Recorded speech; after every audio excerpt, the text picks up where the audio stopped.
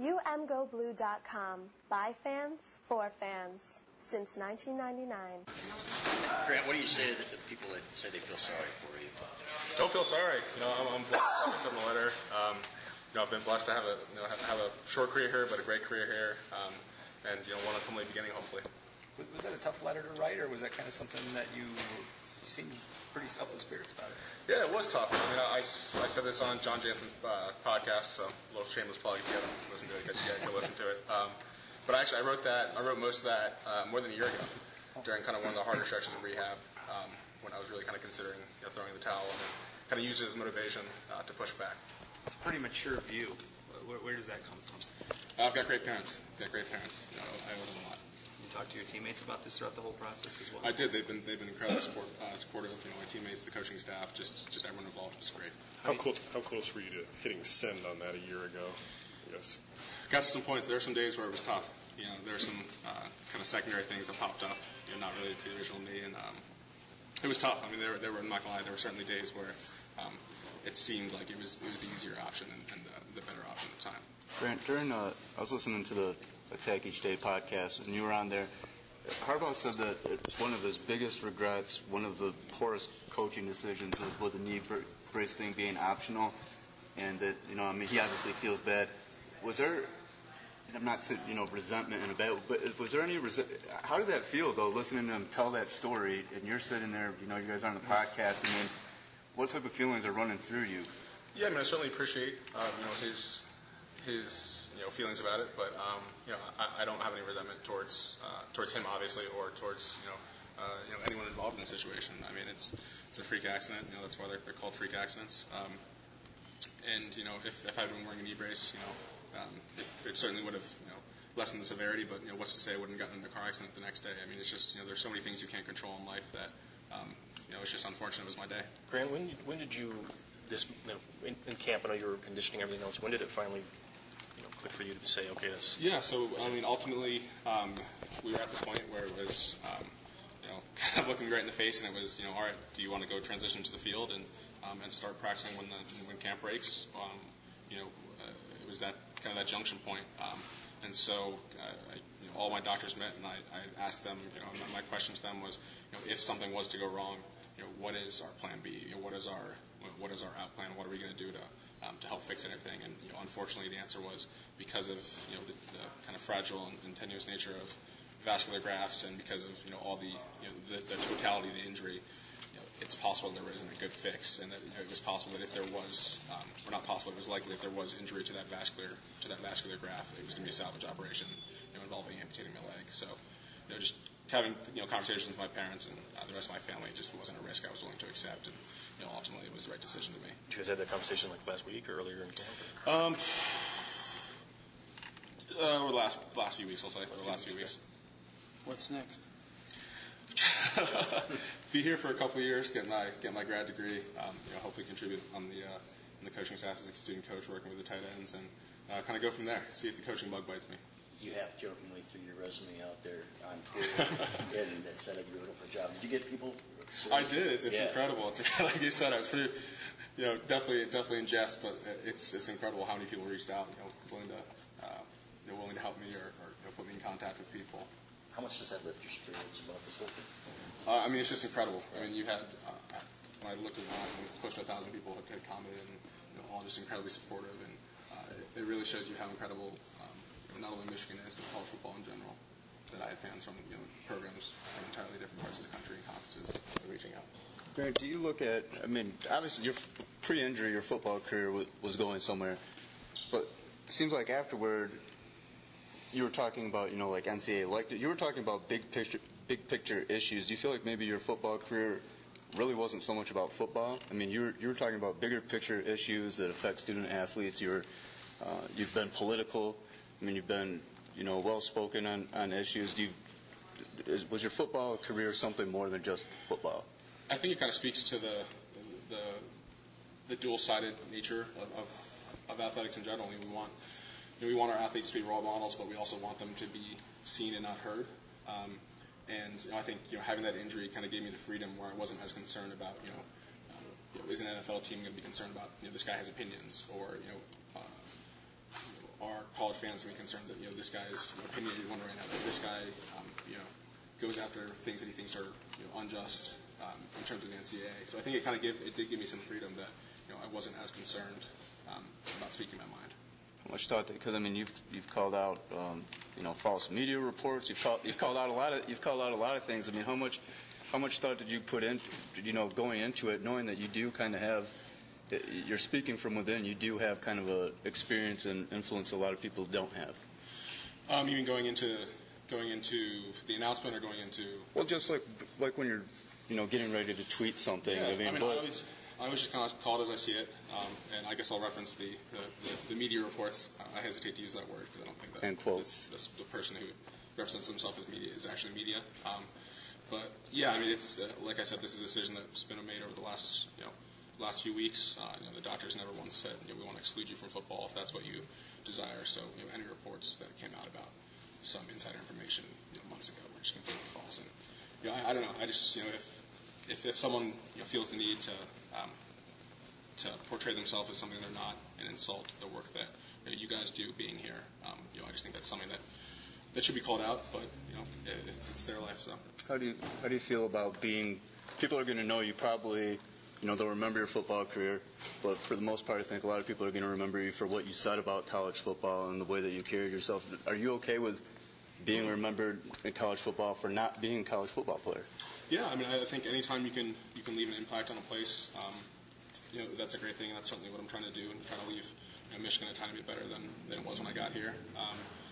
Like we've all said, I wasn't on the field for very long, so obviously didn't have a chance to leave a legacy on the field. So just kind of try to do anything I possibly can to contribute to the team and this university as a whole. Go ahead. What's the long-term prognosis for you? Are you going to continue to rehab? So I'll continue to rehab, but I'm completely healthy. Able to run. I don't have any physical limitations, which is ultimately what was the driving factor of the decision. It was at the point where I'm completely healthy. And like I said in the letter, I'll have a completely functional life, and I just wasn't ready to risk that.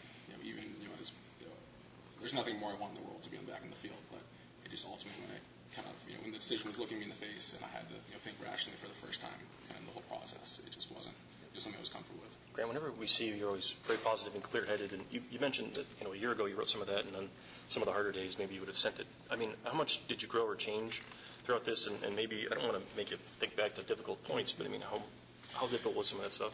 Yeah, it was incredibly difficult. There were days where you just wanted to give up and you were just angry. And I've said this previously. It was tough. Days when you kind of sat there and thought, why me? What did I do to deserve this? All kind of things that you can would be logical things to think whenever you have a traumatic injury or an illness or anything anything that's kind of negative in your life. But ultimately, I was able to rely on my family and gain inspiration from people like Larry Proud and now Coach Block and just so many people that are going through hardships in their own respective lives and continue to push forward. So. You talked about looking ahead, playing with kids in the yard, stuff like that. How important is that to you? And have you thought much about that kind of life? Yeah, it's ultimately the most important thing. And like I said, that's why I made the decision. It's funny because throughout the whole process, I was kind of the sole focus was football, and it was kind of just thinking about it in the abstract, if I can say that. So when it actually came time to make a decision, and it was more looking at it from I guess more based on reality, or looking at the actual consequences or potential consequences of returning to play. That's when it kind of I had to start to think really hard and think really deeply about is this the best option for me and my family. How far have the other tackles come from what you've seen in practice? It's been incredible, the growth all around. From the older guys like John and Jawan and younger guys like James and Jalen Mayfield. They're all coming along really incredibly, and I'm going to be happy to watch them this year, and I think they're in even better hands than they were back in 2016. Grant, often when you see athletes announce to retire, there's a lot of tears, there's a lot of emotion. Because you've dealt with this over the better part of 2 years, does that eliminate that, or did you go through that? It was certainly tough. It's I said in the letter, writing that was the hardest thing I've ever done, and that was true. There were certainly days in rehab that were just incredibly difficult, but I don't want to say it. That was just. I'm the type of person who's very competitive, and so I think a lot of what drove me was the fact that I wasn't gonna be just another statistic. I was gonna be the first person to come back from that injury, And ultimately, as much as I put everything I had into it, it's still, there was a part of me that felt like you failed in this and you quit on it. And it was tough. It was tough to get over, but unfortunately, I have incredible family, incredible support system who were there for me. But you don't feel like you quit on it. No, I feel good. I've made peace with the decision. I'm sure I'll always have that inkling of what if, but this was the right decision, and I'm fully comfortable with it. What else interests you besides coaching if in a few years you decide you wanted to do something else? Really interested in some charity work, nonprofit work. I've been fortunate to get involved in, on the surface, a lot of great organizations like Team Impact and like the Chad Tough Foundation. So I'd love to get into deeper into that type of work if that's ultimately what ends up happening. What master's program are you in? I'm going to school, getting my master's degree in public policy from the Ford School. Do you have a focus area? I do not yet. How do you enjoy coaching? It's been good. What do they call you? Do they call you coach? Some people call me Coach Grant. Some people just call me Grant. Maybe some just, whatever pleases their fancy. But it's interesting. I don't like it as much as playing, just because you don't have that control. You kind of control-oriented person. But I've gotten used to it over the last year and a half, and just it's great being able to work with the young guys and just kind of help them along any way I possibly can. You still get a little hands-on with those guys, too? I do. I try to show them I still have it every once and again. Grant, on the Harbaugh podcast, you were saying that it's different. Something feels different, and that you feel that you mentioned something about truly getting back to the pedestal in college football. What is different?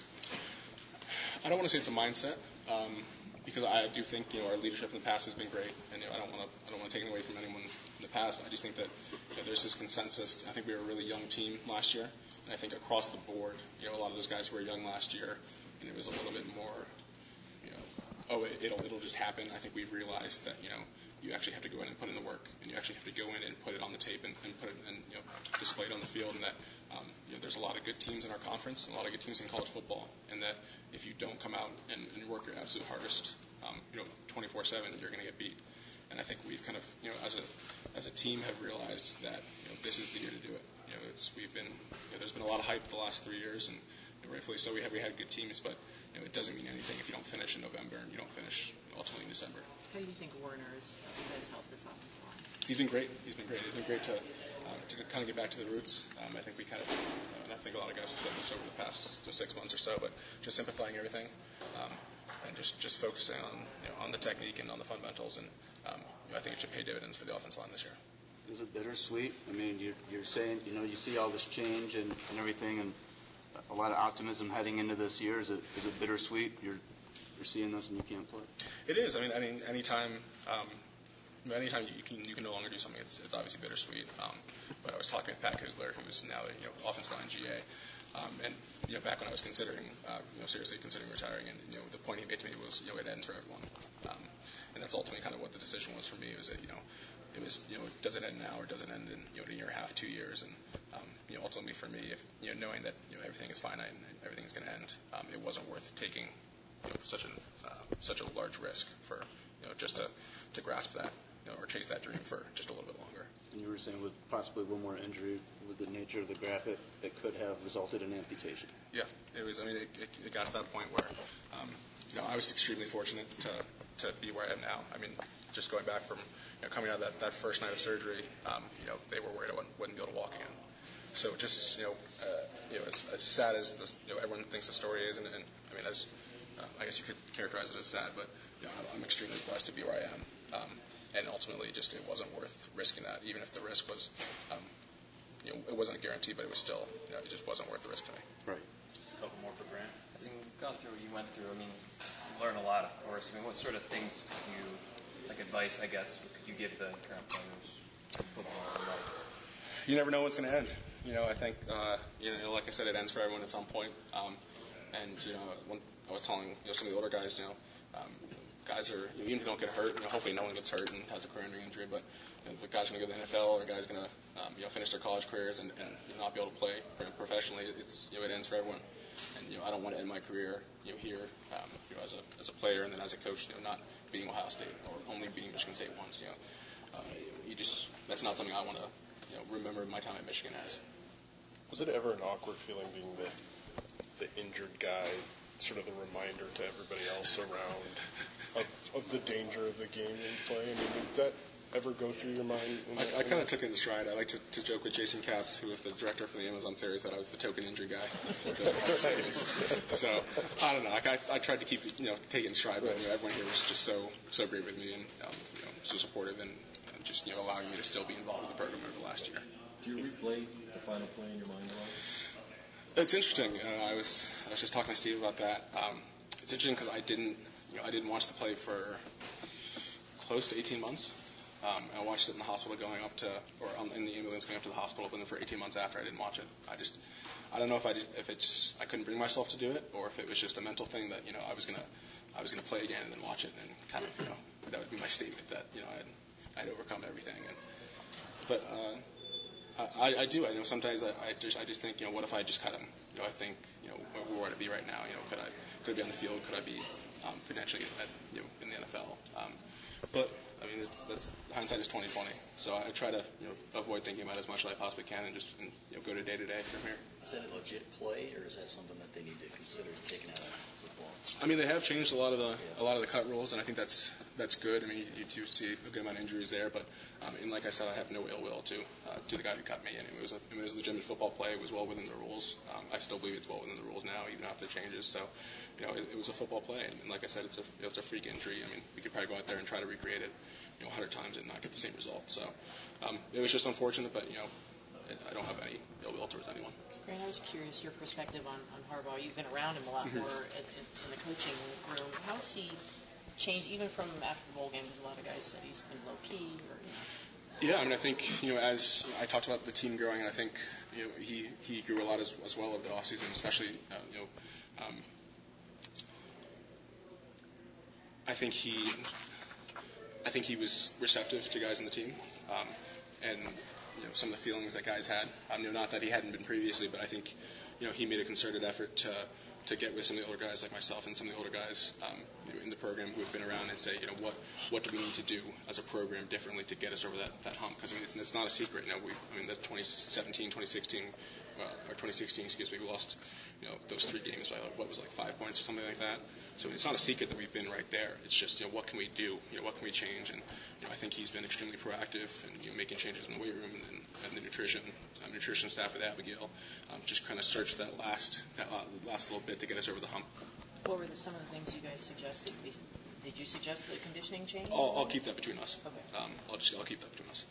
Grant, I think one of the things most of us remember that day you walked off the field after you got hurt. Do you ever think back and wonder, how did you do that? What was going through your a lot of adrenaline and shock. It is crazy to think about it now. But I don't know. I just I wasn't really in any pain at the point, and I just didn't. I kept thinking probably not anything bad. So I'm not going to freak out my mom, and I'm not going to freak out my family over nothing. So I know that was really kind of I guess it was naive, but kind of the driving thing behind that. Thank you for listening to the UMGoBlue.com podcast. All rights reserved. Search for UMGoBlue.com on iTunes. Go Blue.